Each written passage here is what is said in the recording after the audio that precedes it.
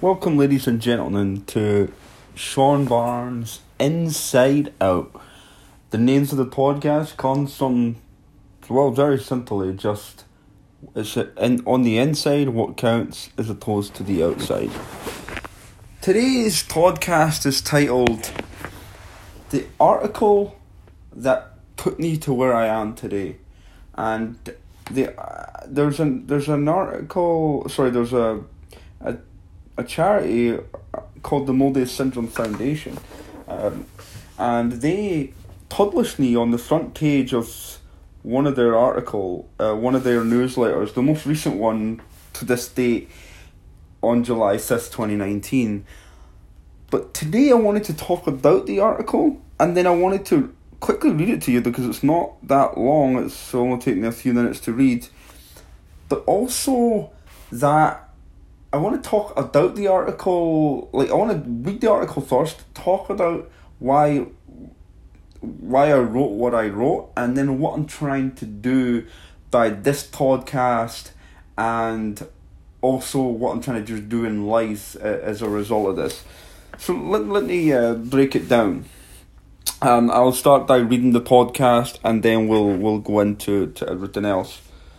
So this is Mobius Syndrome Foundation News. If you've not listened to any of my other podcasts prior to this one, I was born with Mobius Syndrome, which I will go into in the article. But essentially, it's kind of the things that you see is the lack of facial movements, the lack of eye movements, frowning, closing your eyes tightly shut, smiling, and then also, like I said, the lip movement when you try and pronounce certain letters. So it's like watching a TV show and the sound is out of sync with the audio a little bit when you sort of see someone with Mobius syndrome talk. But here is the article, and I'm going to read it. It'll take me a few minutes to read, and then once I read that, I'll talk a bit more in detail. This episode might be a two-part episode, I'm not sure yet, because there is a few things that I would want to cover over short podcasts. So, here we go. This is the article. And it starts like this. Having Mobius syndrome is extremely rare. It makes me. I wouldn't change it for the world. I was born in Livingston, Scotland. As a kid growing up, my family always made me feel special and instilled in me that you can do anything that you put your mind to as long as you work hard. From a very young age, I was fascinated with three things: football or soccer, professional wrestling, and technology. I literally cannot breathe without those in my life daily. Today, at 28, I'm a project manager in IT, play soccer regularly, and wrestling is still a huge part of my life and my activities. I've known what I loved for as long as I can remember. From birth in 1990, my parents eventually found out that I had Mobius syndrome, affecting my facial muscles, my eyes, and I also had a club foot. I had my Snell surgery when I was 6 years old, and again when I was 7, about a year between each of them. In 1996 and 1997, the surgery was very invasive, taking around 11 hours on each side of my face. Then in the year after each operation, I had to learn how to use the facial muscles. I remember having a bandage wrapped around my head for what seemed like an eternity after the surgery, and the bruising on one side of my face looked huge, and it was black and blue.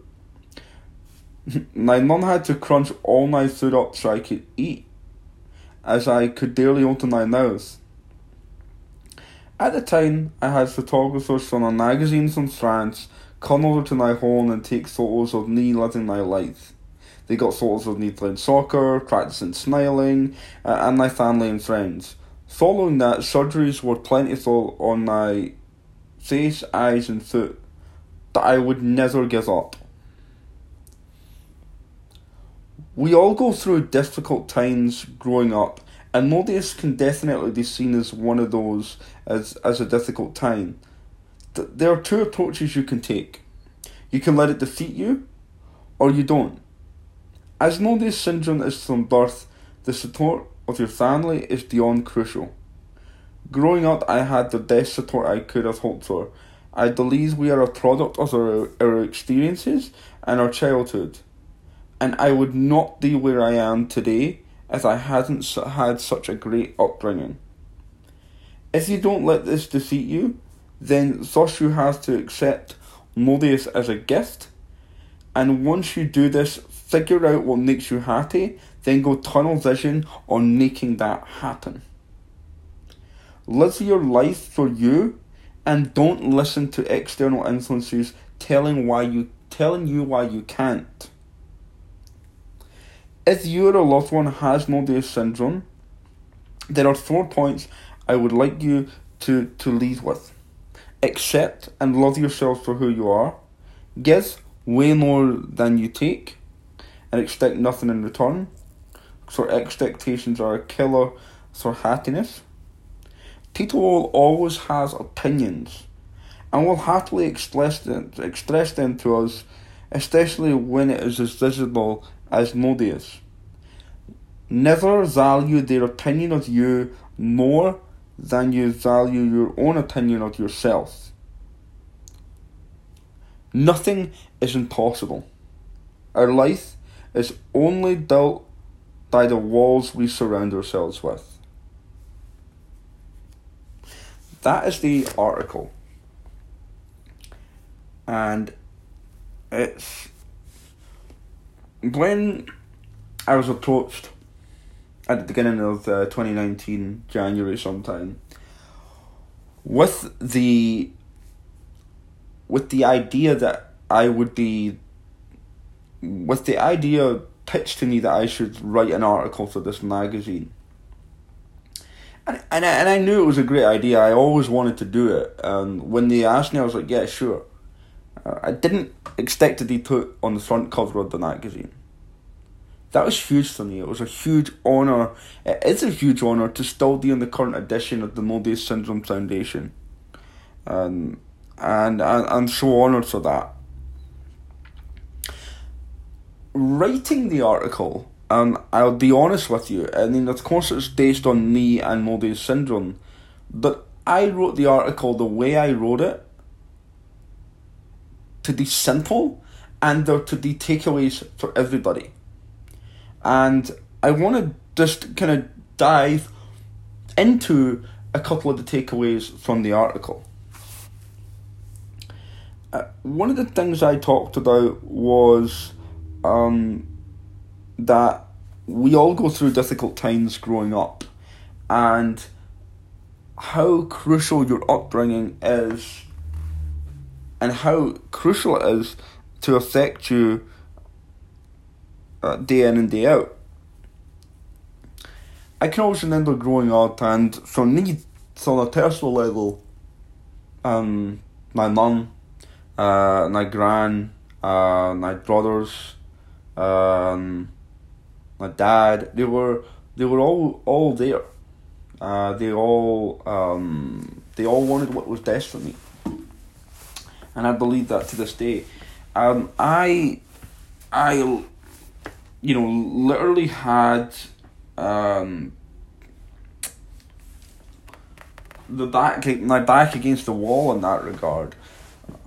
When everyone has the point of what that was is we all go through difficult things. We all experience different issues, traumatizing events, deaths, bullying, whatever it may be. Everyone's gone through something. And you may or may not had the support growing up. I was very fortunate, and I had that support, and I had that from my family. But even with having the support, I was still influenced by external people and environments. I was bullied in school, like I mentioned on a previous podcast, every day. for a couple of years. I was literally told, your face looks messed up. Did someone punch you? Why can't you smile properly? Like, I was told all of those things. And even although I had the support from back home my entire life, I still doubted myself. And I still felt that I couldn't be myself. And that not just becomes a thought, it becomes a habit. It becomes a habit that I wasn't myself, because I was always on the defense when I would meet someone new or I was in a situation. I would think that everyone's out to attack me. Subconsciously, of course, but that's the way you act. And that was really tough. And sometimes it's very hard. I mean, like, for me, I very rarely had deep conversations with many of my family members, but because it just doesn't make me feel comfortable. Like, I don't feel comfortable doing it. And I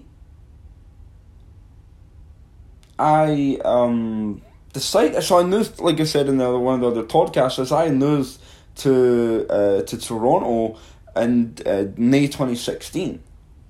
Hadn't realised, in a roundabout way, sometimes I did, in some way, shape or form, run away from the deeper problems that I had, and I was just seeking an adventure to sort of take my mind off it, things. And you know what? You can run away as far as you want. You can go 3,000 miles like myself, but everything follows you. So if you're listening to this and you think you can do something to get you out of it, my advice to you would be, you're not going to get out of it. You're not going to get out of it. You're going to have to address it. Addressing it is one thing. You have to talk about it. You have to, like I said in the article, accept it. Accept that is you. And accept that the problem that you had, or the situation that you had, or the condition that you have, is actually a gift. And this gift is something that makes you, you. There is no other way to say it. You are who you are because of how you are as a person, what you've been through, and everything that takes you up until the now, to right now.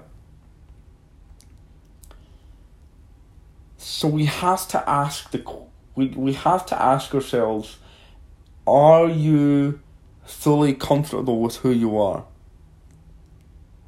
Most people will say no. And that is absolutely fine. But I did one thing very smart in 2017. I decided that I wanted to go to therapy. I think it was even late 2016. I said, hey, I think I'm going to go to therapy. And I did. I found a therapist, and I started the journey of unraveling the first 26 years of my life. And that takes a long time, right? And we're almost 3 years later to when I started therapy, and I'm still doing it. And I'm telling you, it is over in I know in the US and Canada, it costs money to go to therapy, which is not something that everyone can afford. But find your way of making that happen. That would be my advice. Talk to someone who doesn't know you. Talk to someone who is not judging you, not making any assumptions. They don't know you, so you have to tell them this. It is the best money I've ever spent. because the return on my investment is more than what money can buy. 3 years later, like a little bit under 3 years later, I am now talking about this on a podcast, which I thought I would never do before before I started. That you have to revisit everything, remember things from the situation or whatever it is in your life. You have to relive it, think about it, think about what you can remember, think about how difficult it would have been for you, and how hard it is to meet new people, or go into school or work every day. You have to think about this stuff. And, as much as you think that the way you are now might not be related to that directly, there will be a tie. There will be something that links that.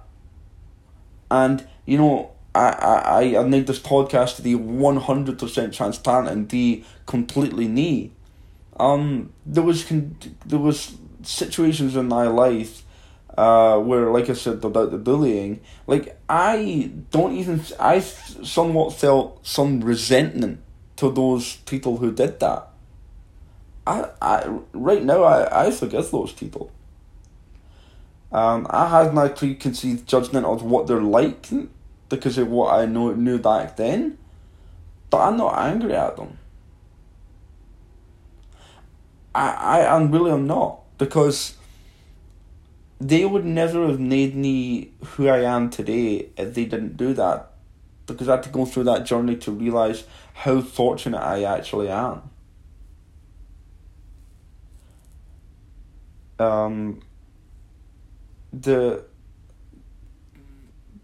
That made me cast all doubt on who I was.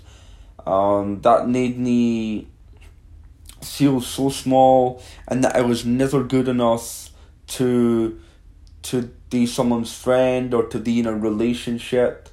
There's other relationships in my life, let's say, that I was constantly rejected. And I would put in the effort for more than 10 years after. I even probably knew it was over then, but I put in the effort to try and get this person to want to love me and to want to be a part of my life. But guess what? They were never going to do it. And I tried so hard for so long to get that person to give a shit about me, and they didn't. If I asked them to meet or to go to their place, they would be like, sure, come along. But there would never be anything from their side that made them come across as if they really wanted it. Because I had to chase it. I felt rejected. And these all stem from these points in this article. Because going back to saying that never value someone else's opinion of you more than your own opinion of yourself, this is a prime example. These conditions from being bullied and being rejected over and over again put yourself in that spot to make you believe that you're not good enough, and that these people are right, and that these people value you so little that you don't feel any worth more yourself.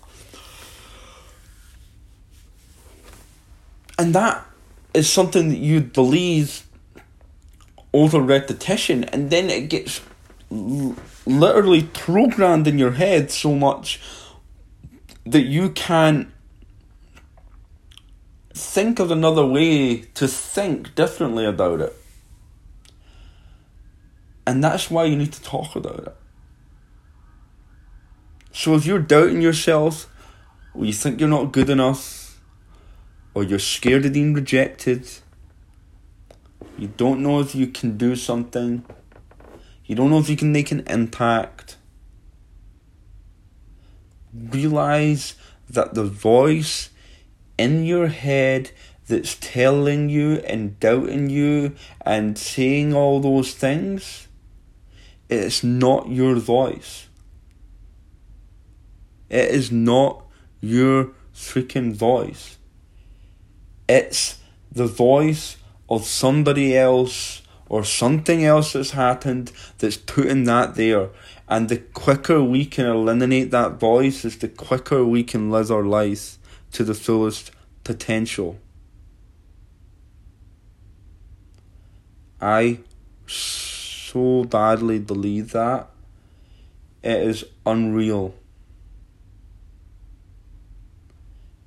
And I want to end on this point because I don't want these podcasts to run too long. But this is the truth about my life, certainly. But the reason I wrote the article the way I wrote the article is because it applies to everybody in some way, shape or form. You guys need to understand that you can do anything that you want. You just have to put in the work.